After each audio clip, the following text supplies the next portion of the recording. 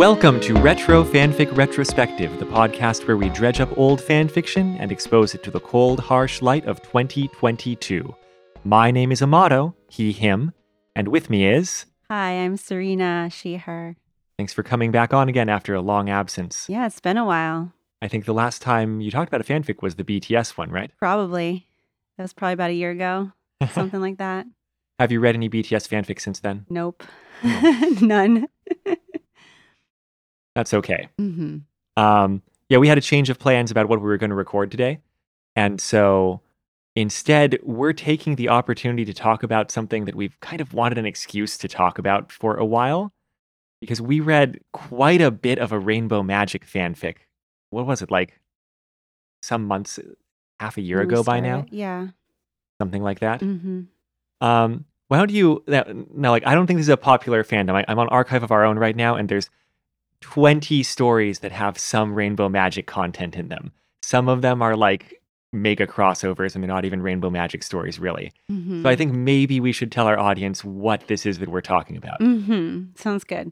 I don't have any history in front of me, so I'm not sure when Rainbow Magic started. Do you have any idea? I could look it up. Any sense? Well, here's my sense. Yes. It started just about long enough ago that someone who grew up on Rainbow Magic is now a grown-ass adult writing hundreds of thousands of words of Rainbow Magic fanfic. Yes. So it's got to be at least 20 years, right? Maybe. Yeah, I would say maybe like early 2000s or something like that. But it's a British series, right? And I don't know if it was released in the US until more recently. I don't know if you I don't know either. About that. The first time I ran into it was in Taiwan because I was, teaching kids. Mm-hmm. One of my kids was into Rainbow Magic. I tried to use it as an example because, she was writing a story and she was just like, oh, this character and this character and this character and this character were in this place. And I was like, maybe you should introduce like who these characters are or what they're doing. Like how at the beginning of every Rainbow Magic story, they kind of lay out who these characters are a little bit.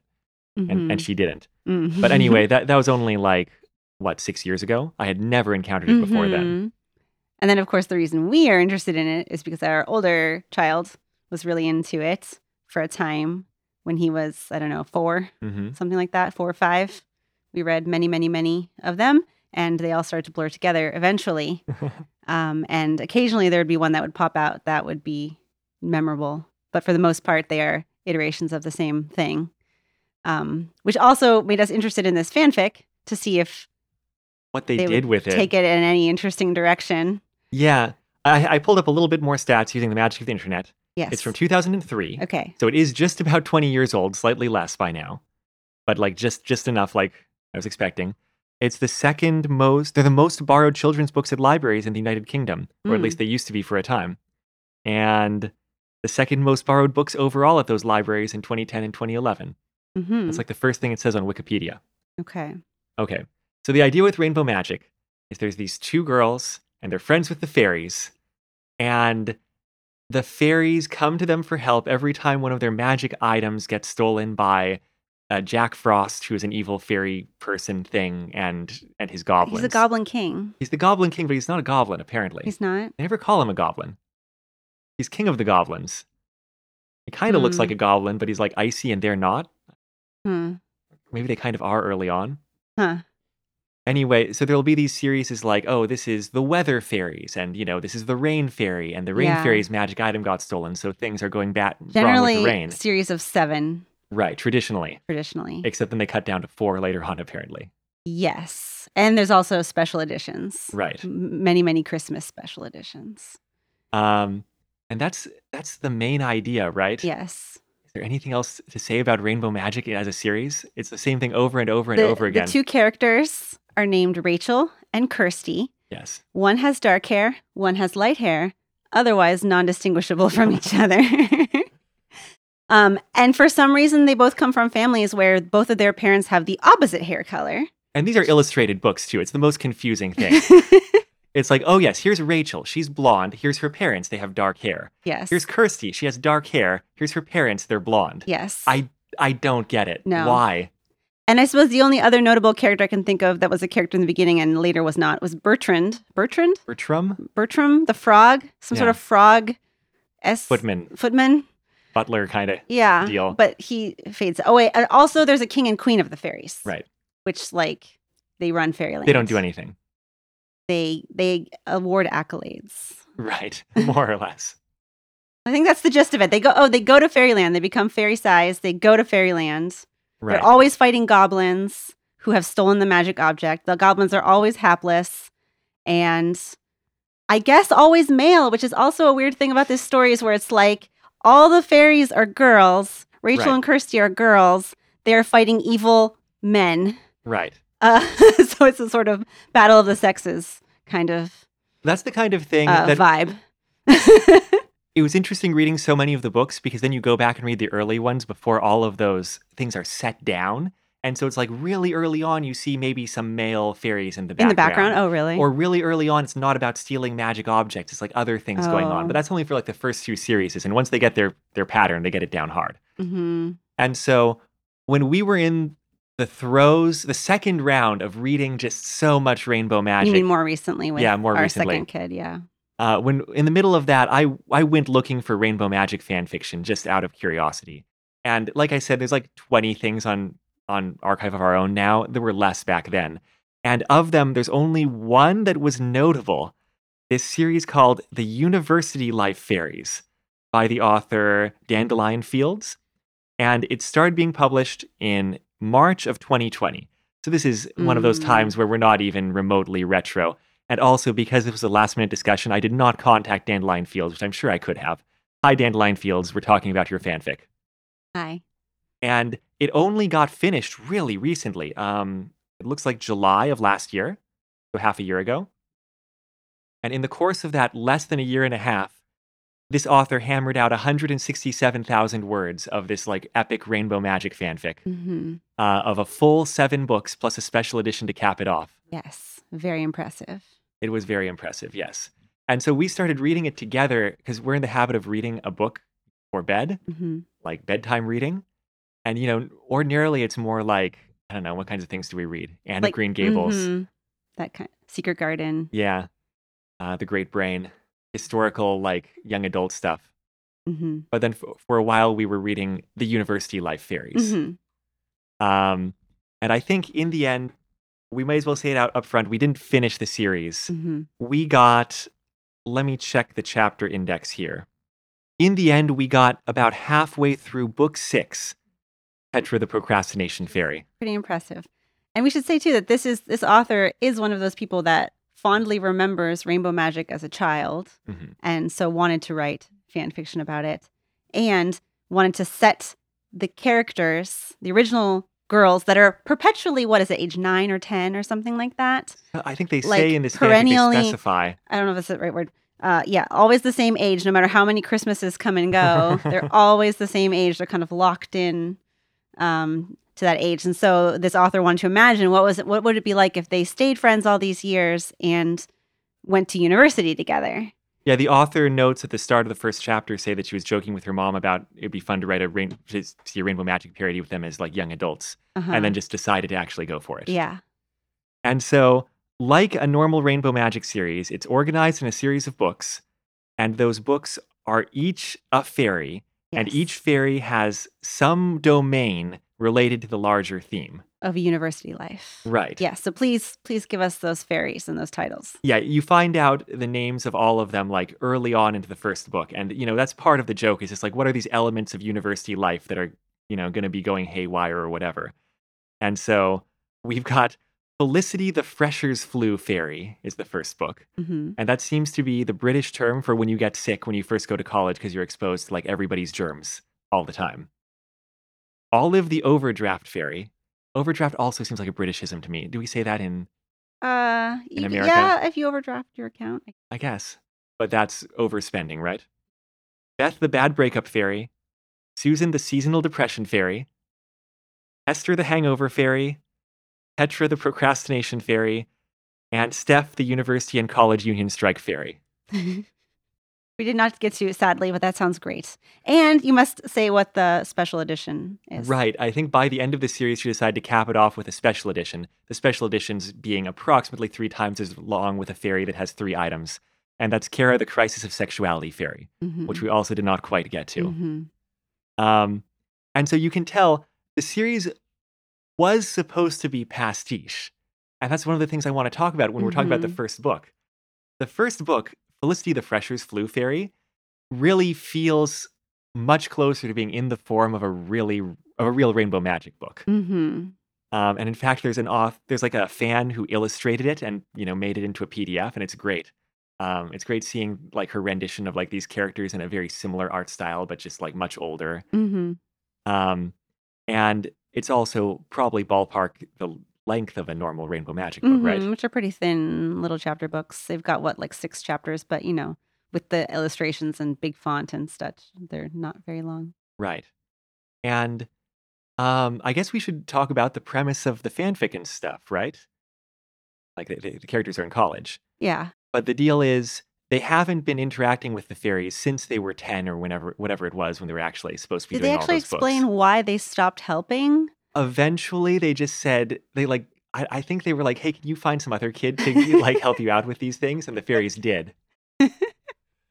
I guess we can talk about characters too, because like you said, in the original books, these two characters are completely indistinguishable. Right. No personality differences that we could discern, just different hairstyles. And I was trying, because when we were reading this fanfic and we were reading those books, I was reading the books with an eye to like, is there anything here that the author drew out to expand on the characters and distinguish, Rachel and Kirsty? And I couldn't find a single thing. But in this story, now I need to get Rachel and Kirsty straight in my head for a moment, because that's always difficult even after this. Kirsty's the one who kind of got more fed up with the whole fairy stuff, it seems. And also kind of worried about the danger that it represented and all that kind of thing. And she's overprotective of Rachel, and they're both neurotic in their own ways.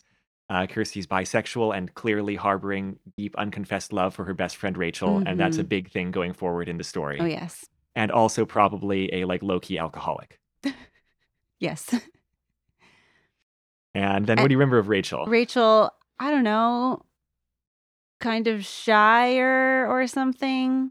Yeah, and she's got this like deep-seated insecurity. Insecurity is the right word, yeah. About like she felt like she was the like less useful one, or had to be protected more, or like wasn't pulling her weight back with the adventures, and Kirsty's kind of always been the one propping her up emotionally too. Yeah. I think she has something where she has panic attacks in crowds. I forget what the term for that is. Yeah, that sounds about right.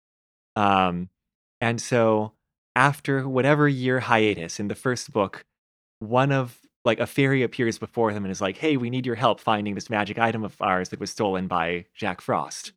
And, their one initial response is like, why don't you have someone else to, do this kind of thing for you now? And the explanation in the story is that, yes, but they can't help with this stuff, which is on a university campus specifically. They have to be in physical proximity, huh? Well, I guess so. It's like, it wouldn't be...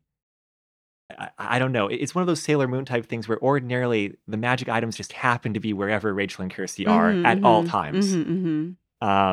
And isn't there some phrase that they keep repeating, like "let the magic find you" or something? Yeah, let the magic come to you is let what the magic come to says. you.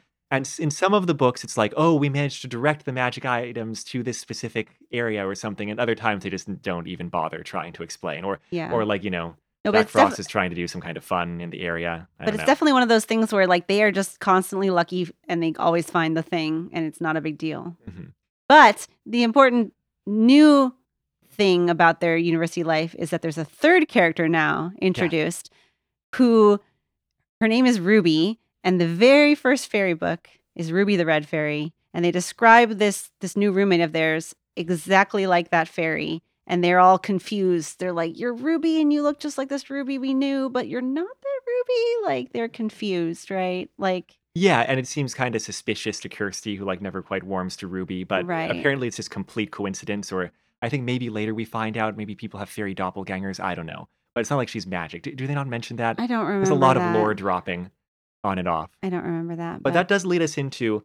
one of the things about this series is a lot of kind of winks and nods to things in the Rainbow Magic series and like motifs and such.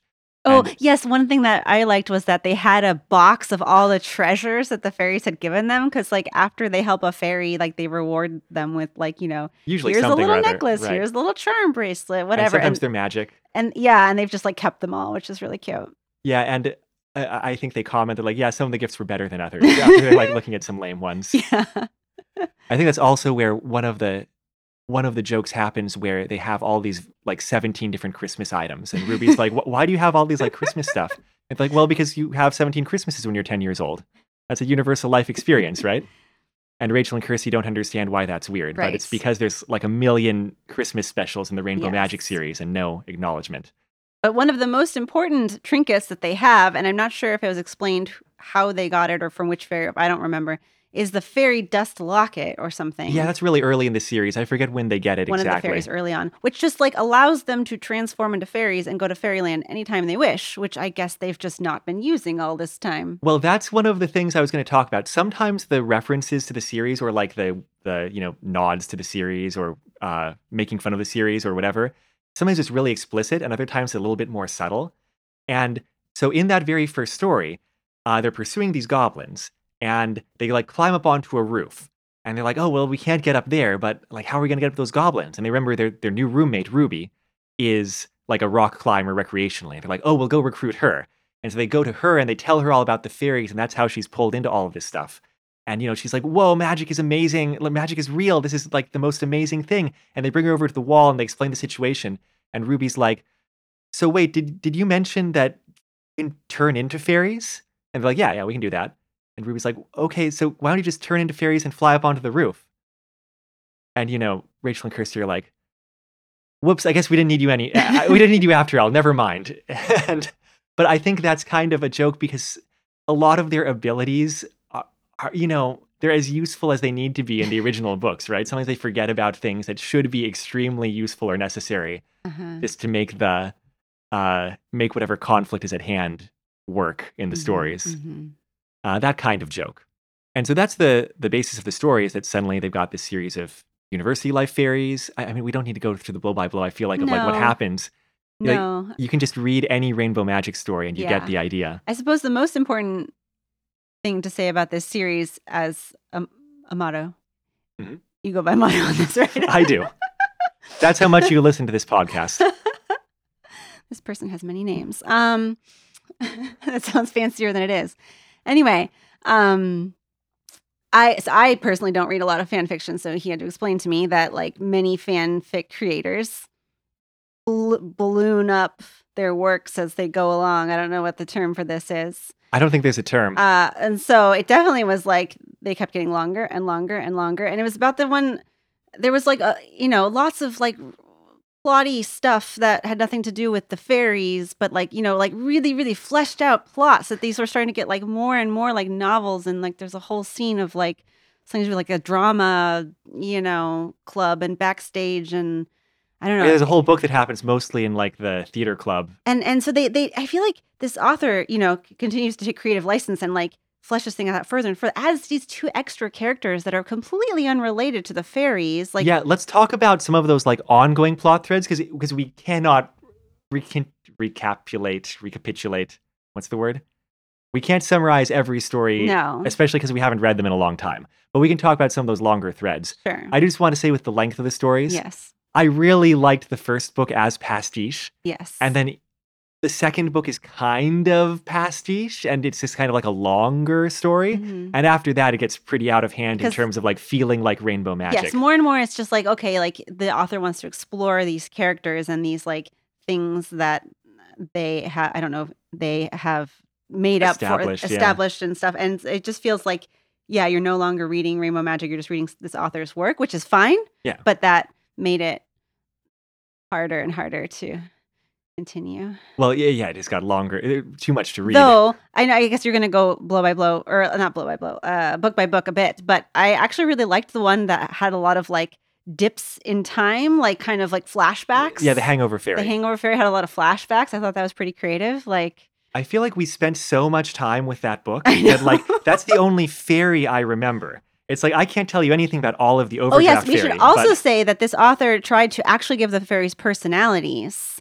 Like some of them would like one of them would like hide in one of the girls' hair or something, and one of them was like really slovenly. That was like the Hangover Fairy, I guess. Hangover Fairy wasn't she the one who was kind of like sharp-tongued and Okay, sarcastic. maybe. Well, wasn't one of them like very like unprofessional Was or that seasonal something? depression That fairy? might have been okay. That might have been that. So I just feel Susan. like this author really tried to give the fairies because like the standard fairy, you know, like it may as well be the same fairy. They're all just like super cute, like well dressed, Yeah, like different hairstyles, sure, different exactly. skin colors, sure, and different colors of clothing, sure, but otherwise, basically just a Barbie doll. Yeah, they don't have personalities, they have outfits. That's Exactly. absolutely the case. So that was also very clever that this author tried to make the fairies more unique, and also linked the fairies. Wasn't there like there was like a wink to like that there's like a therapist fairy that's Oh, super busy. That's one of my favorite like rainbow magic jokes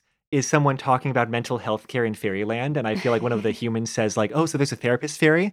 And the fairy they're talking to says, yeah, but only one. Which is just such a great low-key rainbow magic joke because yes, there's like one, I don't know what to say. There's one cookie fairy. There's one like right. anything fairy. Yes. Painting fairy. So yes, there's one therapist fairy and her her wait line is incredibly long. Yes. Okay, but sorry to derail. Maybe you can Oh, go it's all back to- derailment. I think the last thing I want to say in terms of it drifting away from being pastiche is that it did make me sad when the author stopped doing the Rachel and Kirsty are friends with the fairies expository dump Right, that happens like- at the start like of every single book. the set way you have to open a book and explain that they're friends with the fairies, even though you already know that. Right. Yes. And the author has her characters say like, and I think the author says in the text like, Rachel and Kirsty were friends with the fairies, which would be very interesting to hear if that was the first time you had heard it, but it would probably be unnecessary if it was like the 100th time. Right. Anyway, why don't we talk about some of the ongoing plot threads though? Okay. Because suffice it to say, through various shenanigans, various magical objects are in fact retrieved and handed back over to But their that fairies. is definitely not the central point No. of the books. I would say there's two major ongoing Yes, plot threads. I agree. I think you know what they are. I sure do. The one is definitely the one that we touched on earlier about how Rachel has sort of an unrequited love. No, the other way around. Kirsty. I know. even after this fanfic does so much work to distinguish them, I'm still like, well, okay, which one's Rachel and which one's Kirsty? Kirsty, the dark-haired one, who's the bisexual one, has the unrequited love for Rachel. Right. And is sort of angsty about it and like tries to have this relationship with this other super cool person she meets through the drama club. But that other person is like, hey, you're not willing to put me first because like you've really got your heart set on this other person. So you need to. Yeah. She's like, I'm too awesome a girlfriend to like be the person you're settling for. Right. Yeah, in your world. So that's the main thing. And it definitely like I feel like where we were in book 6, wasn't she getting close to confessing or something? She was going to and then she didn't. I don't know. So I don't know if that actually ends up happening or not. Well, it's definitely heading somewhere because Rachel, especially as the series progresses, like Rachel is completely oblivious to Kirsty's love for her and who has her own hangups about feeling kind of like inferior to Kirsty in a lot of ways. Mm-hmm. But also there's all these things dropped with like her also probably being a closeted lesbian or bisexual. And that's clear to everybody except her, it seems. I feel like maybe that's the crisis of sexuality. Maybe they explore their relationship more there. It's got it. I mean, that's the one who's having the crisis of sexuality is clearly going to be Rachel. Yeah, fair enough. I feel like there's one point where like when they're in the drama club in that one book and that's seasonal depression fairy. Mm-hmm. And I think someone asks her about her favorite musicals or something. And she, what does she say? Like Wicked and like a couple others that have these like major sapphic undertones specifically. Fun Home. Yeah, Fun Home. That's right. It was like Wicked, Fun Home, and something else. And Ruby's like, huh. Yep. So that's one of the main plot points. The other one. Well, do we have anything to say about Rachel and Kirsty? Oh. I've got to say, I wasn't that invested. No. But that's just because it's an obvious thing to do. It is an obvious thing to do. And it's not the only fanfic, even among the 20 on Archive of Our Own, that are doing that. Sure. Like pairing up Rachel and Kirsty. Of course, there's no other characters to pair up. They're the only characters. Unless you're going to like, pull in some fairies, I guess. Right. But like the fairies don't stick around long enough to like get invested in any one particular fairy. Right, exactly. Yeah. I would say the major thing that kind of stopped me from getting so into it is just that plot thread was so drawn out.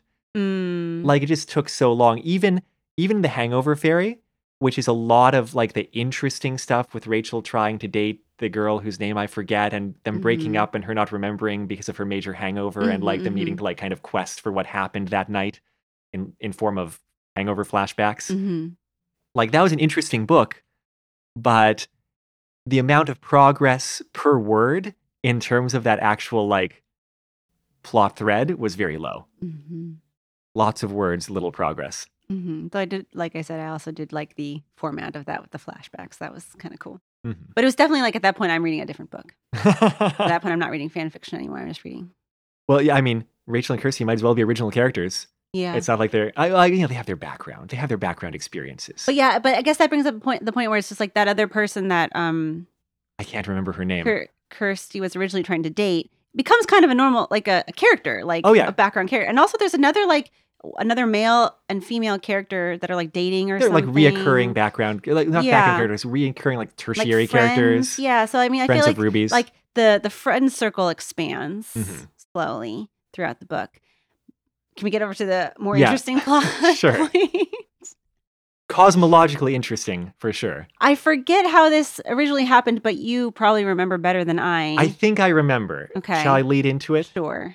You start seeing the same group of goblins over and over because that's what happens in a normal Rainbow Magic series. Is that it's always going to be the same batch of goblins. Now, I should say, I think when reading some of the original Rainbow Magic series, I think the goblins were not so indistinguishable from humans in the beginning, if I remember correctly. They I remember reading a book to our younger kid where like specifically they had been magicked to, kind of appear like humans or more like humans. But I should say that over the course of the series, probably pretty quickly in the series, the goblins are always green. They always have long noses and big feet. Right. So, like, they're an easy giveaway when they are trying to, Originally, they're tiny and they bring cold with them. Like, all these things kind of go away as, like, the needs of the series progress. Yeah. But I guess long story short is, like, the goblins are, like, a separate race. Right. Of green people with long noses and big feet. And it would be very normal in a single series of Rainbow Magic or a single, like, special edition for there to be a batch of goblins and for them to be slightly distinguishable. Like, the authors would say, oh, the tallest goblin, or like, oh, the goblin that, had this kind of attitude or whatever. Right. And so you're seeing the same group of goblins over the first couple books, and one of them is wearing a hoodie. And I think Ruby's the one who's kind of curious about what the deal is with the goblins from the beginning. And, Kirsty's happy to tell her, like, oh, the deal with goblins is they're freaking awful. And I hate them. And like they've tried to kill us repeatedly and, they're terrible. And, Ruby doesn't have that baggage. Right. And so by the time of book 3, I think she ends up locked in a room in, I want to say that's Beth the Bad Breakup Fairy. I don't know. I can't remember. It's not before that. She ends up locked in a room with a goblin when they're looking for these various, magical objects in some like large building or whatever. And she has a conversation with him about like, or I said him, but I guess we'll get to that in a moment. Right. Historically in the Rainbow Magic books, they are he. It's always he, right? Yes. She's locked in a room with this goblin and sits down and talks to the goblin. And by the end of it, the goblin has described what the situation is with them, including like the fact that they're basically slaves to Jack Frost, and it sucks, but like, what are you going to do? Jack Frost is like an evil, ice wizard who like controls their whole society and has for like many, many generations. And Ruby kind of on a whim uses a magic wand that fairy has dropped because they've always dropped their wand. No, that's later. One of the fairies loses her wand because she's like, oops, I'm forgetful. And just always losing her wand. Yeah. And she's like, oh, it's no big deal. I'll just fill out the paperwork for another one. Just a little side jab is that like there's a lot of bureaucratic paperwork and such in Fairyland. In Fairyland, yeah. But anyway, Ruby decides to squirrel this goblin whose name is Steve the Goblin. Right. She doesn't name him that. It's just like she asks him what his name is, which no one has ever done in a Rainbow Magic book. And he's like, my name's Steve. And like hides him in her dorm room, like, and teaches him about the human world, but also the long-term plan is to overthrow Jack Frost somehow. Yeah, as soon as they figure out how to do that. Becomes sympathetic to his situation and wants to actually help his entire race of goblins free themselves. Yeah, but she doesn't want to be the white savior type person. She wants to like help him, help the goblins too. Right. And they have no plan originally, but like she's just like, how come the fairies haven't helped you with that? with this, and he's like, because the fairies don't care. Yeah. And up until, as far as we read, she never really had a chance to talk to a fairy, a sympathetic seeming fairy about this either. No, but didn't they have a plan to capture a fairy or something? Like something like that. Something like that was transpiring. Or they stole another fairy's wand and then magicked it because Steve needed a wand too. Yeah, so they're finding ways to take advantage of fairy magic. And plans were being hatched for as far as we read. Yes. But mostly what this means is that there's all this world building through Steve the Goblin and through Ruby and through like them talking to each other about stuff. And you learn all kinds of... It's the author establishing all these things about the mechanics of how fairyland works and how goblins work and such. Mm-hmm. Like there's some kind of translation magic at play, which is how like they're able to talk to each other to begin with. Mm-hmm. But like, yeah, I guess we were talking about relatively early on in the dorm room, they have a conversation where like Steve is asking about gender and she's trying to like, and she explains and she's like, so what do you think? Do you feel like a boy or a girl or something or what? And he's like, oh no, we don't have genders. That's unrelated to me. I do not connect to any of those in the slightest. Mm-hmm, mm-hmm. And yeah, like so that's just like a little bit of goblin world building right there, I guess. Mm-hmm. Yep. And then like kind of how they're able to step between worlds. It turns out Steve can step into fairyland from the human world, and he can step back into the human world from anywhere in fairyland. And once they find that out, he starts doing things like stealing the wallet of the like university president for some spare money because he's a jerk and Mm-hmm. and fuck the rich, like that kind of thing. Oh right, Steve is reading all this Marx and such. Yep. It's pretty great because that's like Ruby's major, I think. Oh yeah, socio something. I don't remember what her major was. It was economics something. I forget. It was one of those like smushed words things. Political economics, something like that. Sure. I feel like the author makes a low-key joke in the first book where they ask her major and she's like, "Oh, political economics," and Percy's like, "Oh, that's great." And the author adds, which is what you respond when you learn that someone is not only majoring in economics, but they, but they're like doing it with a focus in politics because what horrible shit all that is. Anyway, I don't know. So yeah, what do we want to say about the kind of Ruby Steve ongoing plot stuff? It also seemed like somehow wasn't there even though Steve was like, we don't have gender, still seemed to like fall in love with Ruby. Not that you can't fall in love with someone who don't have gender. Wasn't there some kind of...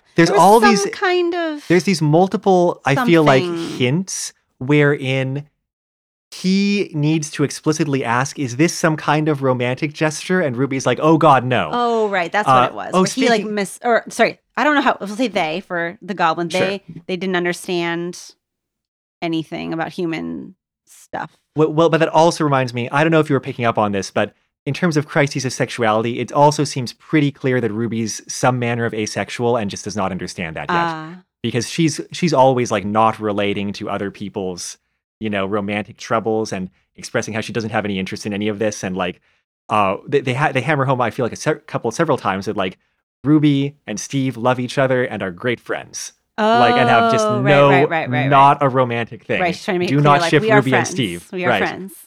Just friends. Yes. Okay. Yeah. Yes, I was confused. There were a lot of things happening in this series. Yeah. Long tangents about Doctor Who. Yes. There's all these like background things given to characters like Rachel and Kirsty too. Jokes are made several times about Rachel's anime phase that she had when she was 14. And is super embarrassed about. Right. Yeah. I think Ruby's the one who's into Doctor Who and will, at the drop of a hat complain about what a terrible show it is and how none of it makes any sense, but is also completely 100% knowledgeable about all Doctor Who trivia and like able to go on and on about it. Yeah, you got to wonder how much of this is like the author's own interests sprinkled in there, or how much is just the author just like trying to put some geeky interests on these characters, like what they would have done between childhood and university. You don't write that much about Doctor Who if you are not yourself super, super familiar with Doctor Who. Fair enough.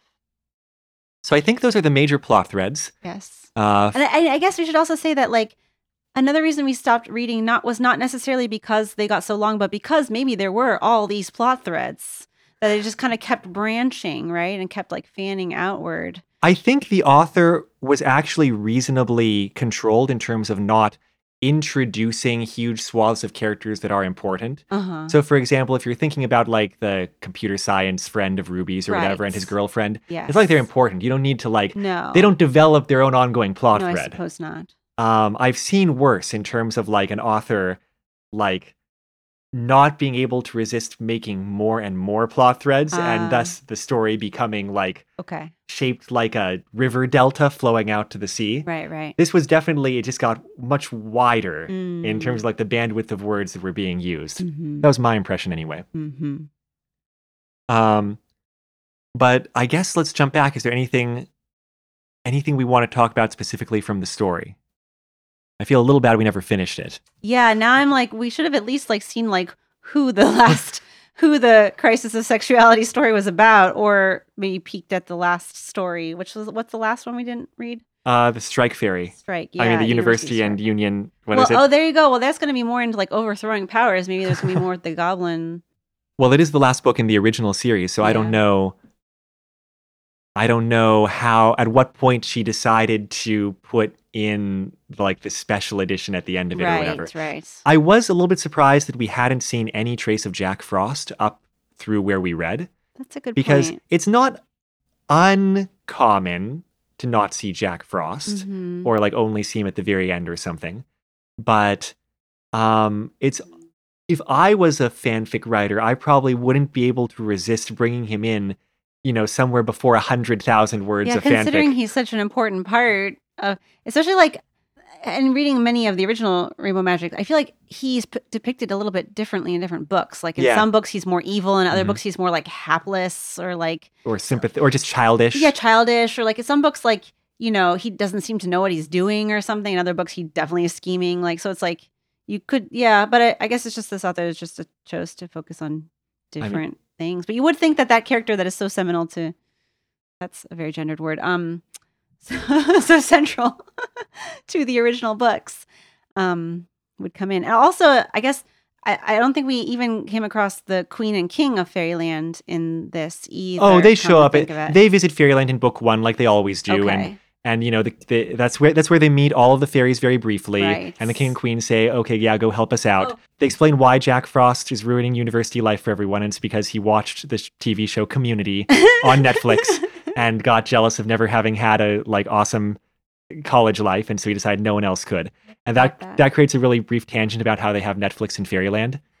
And which reminds me, I think one other thing we haven't quite touched upon is like the kind of complex web of fairies. Oh, that's true. Because actually, in addition to like whatever 17 Christmas fairies, there's like some overlap in fairies. Yeah. Like, right? There's like the baby animal rescue fairy, but there's also like I don't know, isn't there another animal one or something? I think so. Well, there's the magical animal fairies. Yeah, and then there's various kinds of like sweets and stuff. So what was it that they said about the fact that there's some overlap in themes of the fairies? Yeah, that's a good point. That's more kind of like the world building. Yes. Yeah, what you're saying is that it's not super uncommon for there to be some overlap in fairies in the original series. And what they explained in this is that when there's a team of fairies, like the 7 sweets fairies, and like here's the cookie fairy and the donut fairy and the birthday cake fairy, I don't remember. When there's a set like that, a fairy is not only a member of that team, they might be a member of other teams as well. So the birthday cake fairy probably works with the sweets fairies and like the birthday fairies and the like, I don't know, there's probably a set of baking fairies, like they've got various... Or like holiday celebration fairies. Exactly. The example she gives, it's like, oh yeah, Ruby the red fairy is super busy. She has to like be involved in like, I don't know. It's like, what does she even say? It's like, oh yeah, the color fairies and the socialism fairies and, all these like other fairies. No, not socialism. I think she specifically says like the USSR fairies or something. Yeah. It's... Yeah, the slow reveal of Fairyland bureaucracy is definitely fun for people like us who have read way too many books. Yes. Yes. I'd say for anybody who's like super knowledgeable of this series, it was definitely fun to see the little jabs at things that were always unexplained in our minds. Although I guess I should ask you, Amato, I know we always had questions about how the fairy world worked and all this stuff. Did anything get answered like that you were wondering about before we read this series? Like, or is there like things that I was wondering about, or things you wish that like they had explored more that you are always wondering about when you read the original series? In answer to the first question, I feel like part of the genius of the author is answering these questions that you never thought about until she answers them. And so like, oh, I was not wondering exactly, it never occurred to me that there might be fairies on different teams, but oh no, that makes total sense. Or like, oh yeah, how does it work that the goblins are able to travel to and from fairyland? Like, can they do that at will? Or, what are the rules there? And she like explains what the rules are. Or like, what exactly is the relationship between the wand and the fairy and what they can do with magic, or what can they do without the wand, or whatever. And don't they go into she addresses like all that kind of stuff. Like, don't they say there's like training wands or something? Something like that. And then they graduate to get their regular wands or something. Yeah, and I feel like that's a thing in one of the really, really early series where like the gem fairies or something are graduating to get their regular wands. But like she talks about that more. For the other thing in terms of like things that I kind of would have liked to see. And I say this only not because I feel like the fanfic needed to go there, but just because this is the one person I have seen. They might be the one person in the world who has thought most about the Rainbow Magic universe.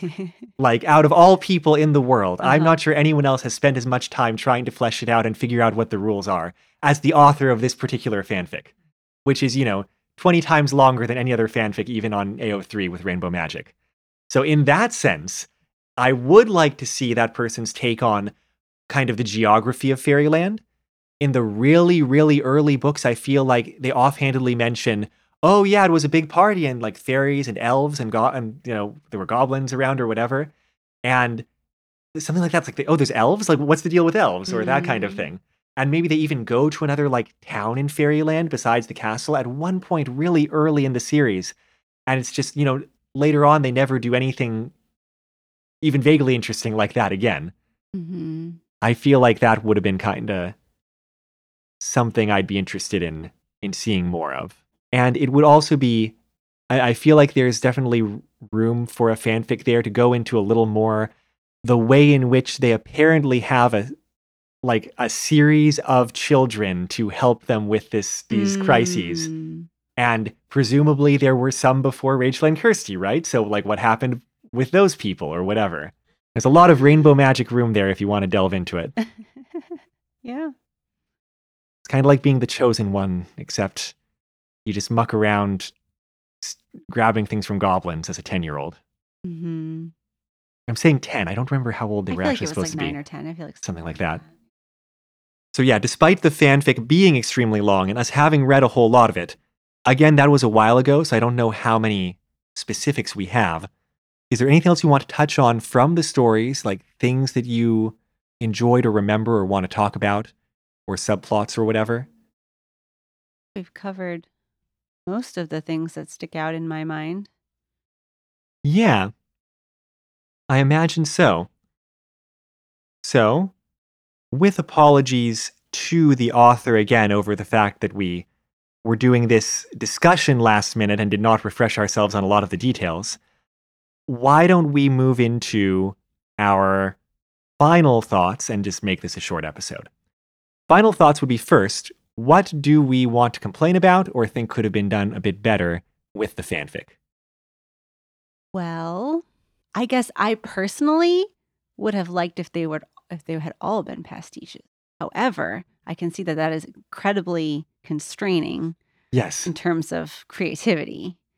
Because the author did a really good job of doing that for the first one. And it was like a pleasure to read because it's like all the little jabs and all the little like, here's you expect this and this happens, but right. Like, like it's not, but they're grown now or whatever. But so I guess I feel like actually maybe that would have gotten old after like another book of that. Maybe it would have. So actually maybe it was fine. I guess I lost my train of thought. Well, I mean, well, we've been complaining about the ballooning lengths, I think. And Yes. not complaining like it's terrible. Yes, it's just that but I wasn't here- expecting it because it's like I actually like really enjoyed when like I don't know, it kind of I feel like the author actually is really good about writing. hit her stride somewhere Like, in like 3 or 4. Yeah, like I feel like actually like I can like recall like vivid scenes in my mind of like, you know, going through the, you know, theater's back, you know, rooms and props and stuff and like, you know, they have a whole thing where they go to like what, like a big box store or something. Like I feel like there's a Oh, lot yeah. of scenes and a lot of like fleshing out of like place and a lot of time and even with just with the characters, even with just that other character that like Kirsty tried dating, like is kind of a more fleshed out person, not just like a person, like a background character to Mhm. support whatever, you know, action or whatever, but like actually as a person that you get to know and then tags along. And like, I actually like liked a lot of the style of the author's writing. And like I said, to the flashback one with the Hangover Fairy, I enjoyed it. I guess it just started to feel wordy. Yeah, I think I agree. I don't think I can complain about the scope either because that's what the author wanted to do. Yeah, It's and it was actually expand kind the of scope. charming. Yeah.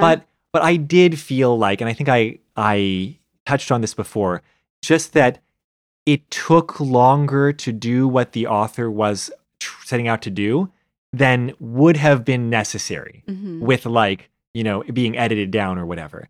And even though a lot of the scenes, like she has a strong handle on these characters she developed, they're Mhm. usually a pleasure to watch, Mhm. but it makes it hard to get through in a way. And like it could have been streamlined somewhat, Mhm. like not down to the level of like being a normal Rainbow Magic But book, that's probably just but one of those somewhat. things where like most fanfics are not edited, right? Yeah, that's right. Where like if there had been an editor, maybe like cut out this scene, you know, make this page into a paragraph, you know, like maybe it could have been a bit tightened up. It's not uncommon to have a beta reader like read your Right. fanfic and provide feedback, but even then they're not doing what an editor does, Right, 'cause because wouldn't there's that- no word limit. Right. It's not like, look, this is going to be like a 150-page book or whatever. Right. Like there's no increasing costs to writing more. Right. Because I imagine like an initial reader just be like, wait, this part doesn't make sense, or like, wait, there's a you missed some punctuation over here or something. I imagine. Yeah. So yeah, I'd say that's also my complaint. It's just like I feel like it could have been tightened up somewhat But to make the reading experience more clear. also very interesting, and especially like the fleshing out of the goblin Mhm. story and such. There's definitely some good world building. Well, let's move into praise because Yes. after we complain about something, we say, what did we appreciate most about the fanfic? Yes. Sorry, I don't think I kept mine cleanly on the dislike side. Oh, or we like don't side. always. Sometimes it But- goes back and forth. I feel like once or twice I've tried to keep people on praise and Yeah. like Tori keeps Yeah. not being able to. That happened once at least. Yeah. Go on. Yes. Yes. I liked, I guess just some things I said earlier. I like the differentiation between the fairies. hmm How like some of the fairies were like good at their jobs and some of the fairies were like more hapless at their jobs and like losing stuff and like unprofessional, and I liked that. I And, liked that they I liked that they had the box of goodies. I wish they Yeah. would do more with that. Like just like Have them rummage through for old magic more items. like or be like, oh, I still use this pen that this whatever fairy gave me or something. But I mean, that also, I also wonder how much this author had to like reread books to remember these details. She mentioned actually she did very, very little rereading. Okay, so it's just whatever stuck out. It was in her mostly mind. just what stuck in her mind from reading them as a kid. Mhm. And also, like, she read that one series and was horrified to learn, or like when she was doing research online, she like found out what the goblin's official backstory is and how it's basically horrible slavery and how like no one in this actual series seems to care about that, which is what prompted the entire I see. like Steve arc. I see. But that showed up after she was a kid and reading these books to begin with, right? Like Right. long after. Yeah. Speaking of which, I'd say I do really appreciate the world building because it's lots of fun and there's a lot of like jokes to be had at the expense of the Rainbow Magic series, but also ways in which she's taking the world seriously and kind of trying to, like, even the fairies are like people who have concerns, like you said, and exist in a world and they have jobs and they have opinions and they like some people more than others. And it just makes it all feel very real. And so do a lot of kind of the specific character elements, like the way Rachel and Kirsty don't have the same attitude towards their fairy adventures. And, Rachel's feelings are very mixed about being drawn back into this at all to begin with. It's like, haven't we been hassled by enough goblins? Haven't we gone through this enough times already? And, Kirsty's the one who's more enthusiastic because it's like, oh yeah, and the world is full of enchantment and magic. And that kind of thing. It's definitely a pleasure to read as a fan of the series. And, there's no good time to talk about this. I want to note another thing because I have Archive of Our Own pulled up here. And I'm thinking, can this be right? I'm looking at the stats for this fanfic. 60 chapters, 167,000 words plus a little bit. And then she added a second thing on Archive of Our Own, which was like deleted scenes or like extra scenes or like short stories in the same universe or whatever extra she wanted to write. It says 1,849 hits. Can that be right? Can so few people have even opened this long novel of a fanfic? 266 comments, it says 90 kudos, 25 bookmarks. And that's like... Are you saying that's a low number? It's a low... Well, it's just like so much work for such a small audience is just, I don't know. It makes me impressed with FanWorks writers again. Yeah. Just that... And also the fact that she finished this thing, like... That is pretty amazing, yes. It would be so easy to imagine getting 120,000 words into this Rainbow Magic epic and then just being like, oh, geez, I'm done. I can't write another, 40,000 words to finish this thing. You did say that it was started at the beginning of the pandemic, correct? Sounds like this is this person's pandemic project. 2020 March? Yes. Yeah, you're right. I don't know whether or not this was started before the pandemic. Well, March was a little bit before things really were happening, yeah. I mean, it was like mid-March when things shut down, so... I don't think anybody... It says March 5th. Oh. Nobody at that point was being like, well, I better settle in for like a novel to write. At that point, no. But so maybe it was just like pure, like whimsical that like, this author started it at that point and it was like, well, now I've got nothing to... I mean, I don't know what their life was like during the pandemic, but, sounds like maybe some hours were poured into this. It was probably the influence of Fanny the fanfiction fairy, making sure that this got started at an opportune time. Also, someone had better get on retrieving the pandemic fairy's magic item because this is getting ridiculous. Penny the pandemic fairy. There you go. The problem with all these is that by now they've used up all the names. And so it's probably like, oh, there's probably already a Penny. And very annoyingly, for reasons which we do not understand, they changed some names from the British fairies to the American fairies when they ported them over for, really. But then I think at times it overlapped in the wrong direction or like they had to like move things around. Then the British fairy would be given, a later British fairy would be given a name that was already assigned to an American fairy. Yes. The author addresses that too, remember? Oh, no. At one point, the author is talking about how the fairies have different names and sometimes even different appearances in different parts of the world in order to address the translation issues and occasionally like different illustrations for like the Korean version of like Rainbow Magic or whatever. Yeah, that's right. The Korean one has different illustrations, isn't it? Yeah, apparently they only did like the first 7 books though. Yeah. Yeah. Yep. So cool. Mm-hmm. All these Rainbow Magic plot holes that we never worried about.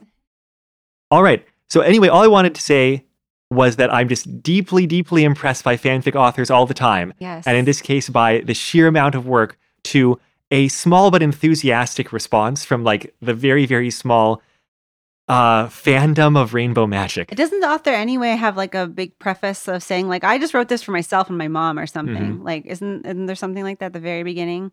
So it's definitely like a passion project, right? Like for the pleasure of it and not for any kind of fame or glory. Yeah, something like that. Yeah, if she was looking for fame and glory. Should have gone the Doctor Who route. Sure, that's right. Maybe also writes Doctor Who fan fiction. Are you able to like see if that author has other fan fiction? Yes, indeed. I have never opened this. Okay, what's your guess? Doctor Who. This is the only fanfic she's ever written. At least on AO3. Okay, well, Doctor Who... I'm actually more surprised by that. Doctor Who fanfiction is waiting. Didn't you say this was just finished recently? Yeah. Well, I mean, the extra chapters are still ongoing, but the main story was finished, it looks like maybe 6 months ago now. Okay.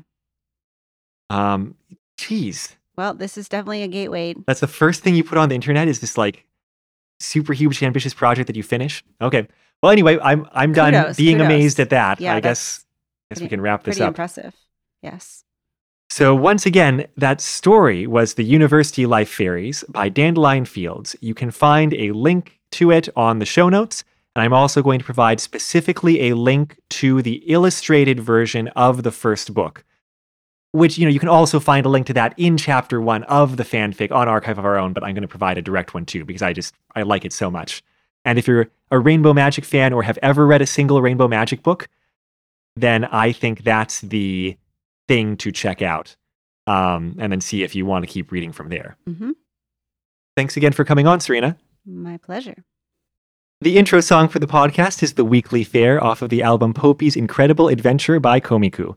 The outro song is Run Against the Universe from the same album. You can find that album and other works by Komiku at loyaltyfreakmusic.com.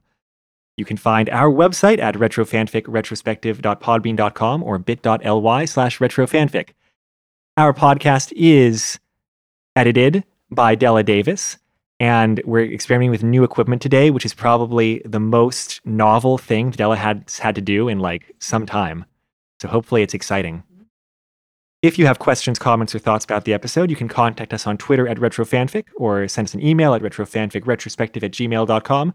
We're a couple other places on the internet as well. And you can leave comments or reviews on Apple Podcasts in particular, or whatever podcast service you use, which would also be appreciated. I'm Amato. I'm Serena. We're just two Earth life forms waiting to be recruited to find fairy magic objects. Until next time, take care. Bye. What's our total recording time?